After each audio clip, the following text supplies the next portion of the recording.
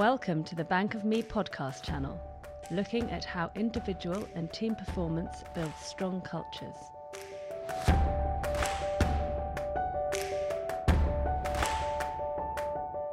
Hosted by Jane Sparrow and Chris Preston.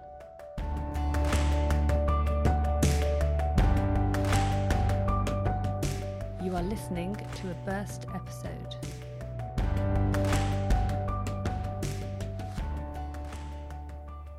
I'd like to talk in this episode about appreciation and give you 3 short practical tips on how to make your approach to appreciation work better for you and the people receiving it.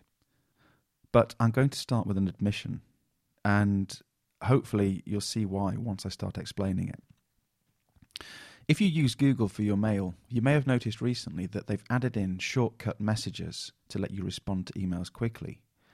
And rather cleverly, it scans the email and suggests a response, such as, great, go for it, or I'll get back to you, or thank you, I'm on it.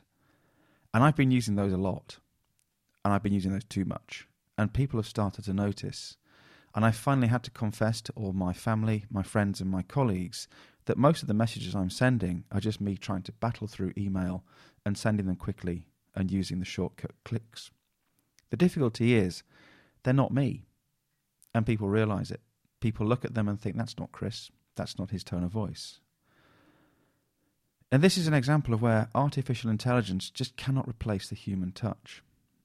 This is an example of where artificial intelligence cannot replace the human touch. The messages make sense, but they don't sound like me, and people spot this. It's an area that's becoming a real focus.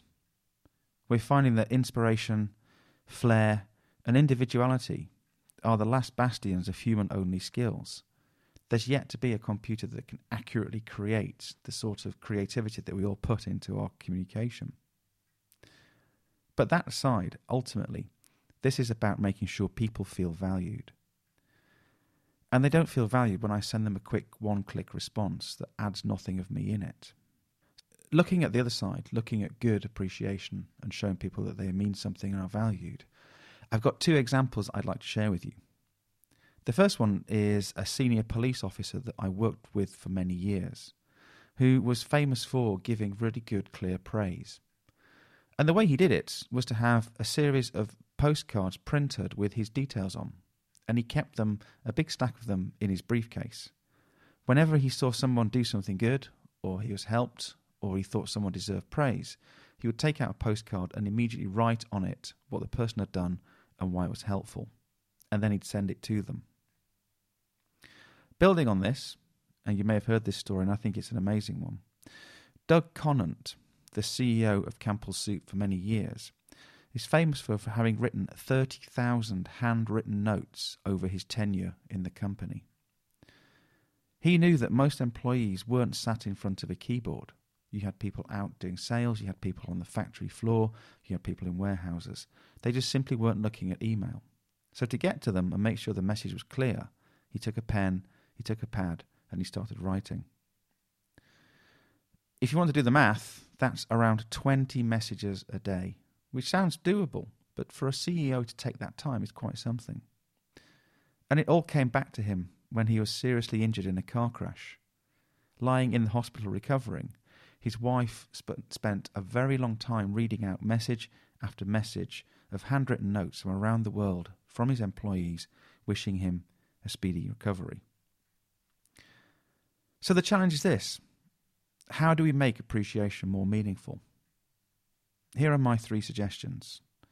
Number 1, do it in a way that takes effort.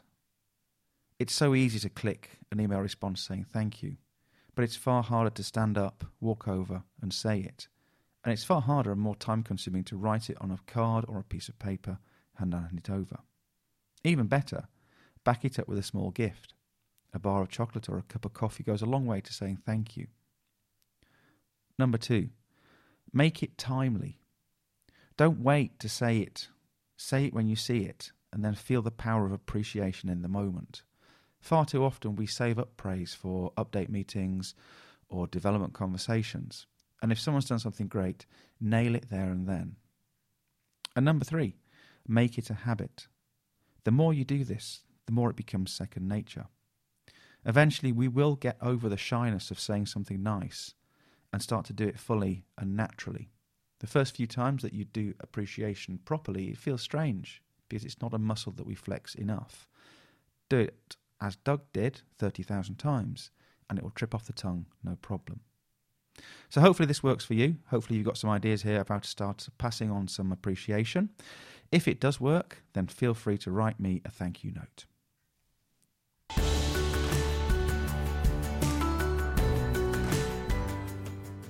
Thank you for listening. Continue the journey at www.theculturebuilders.com.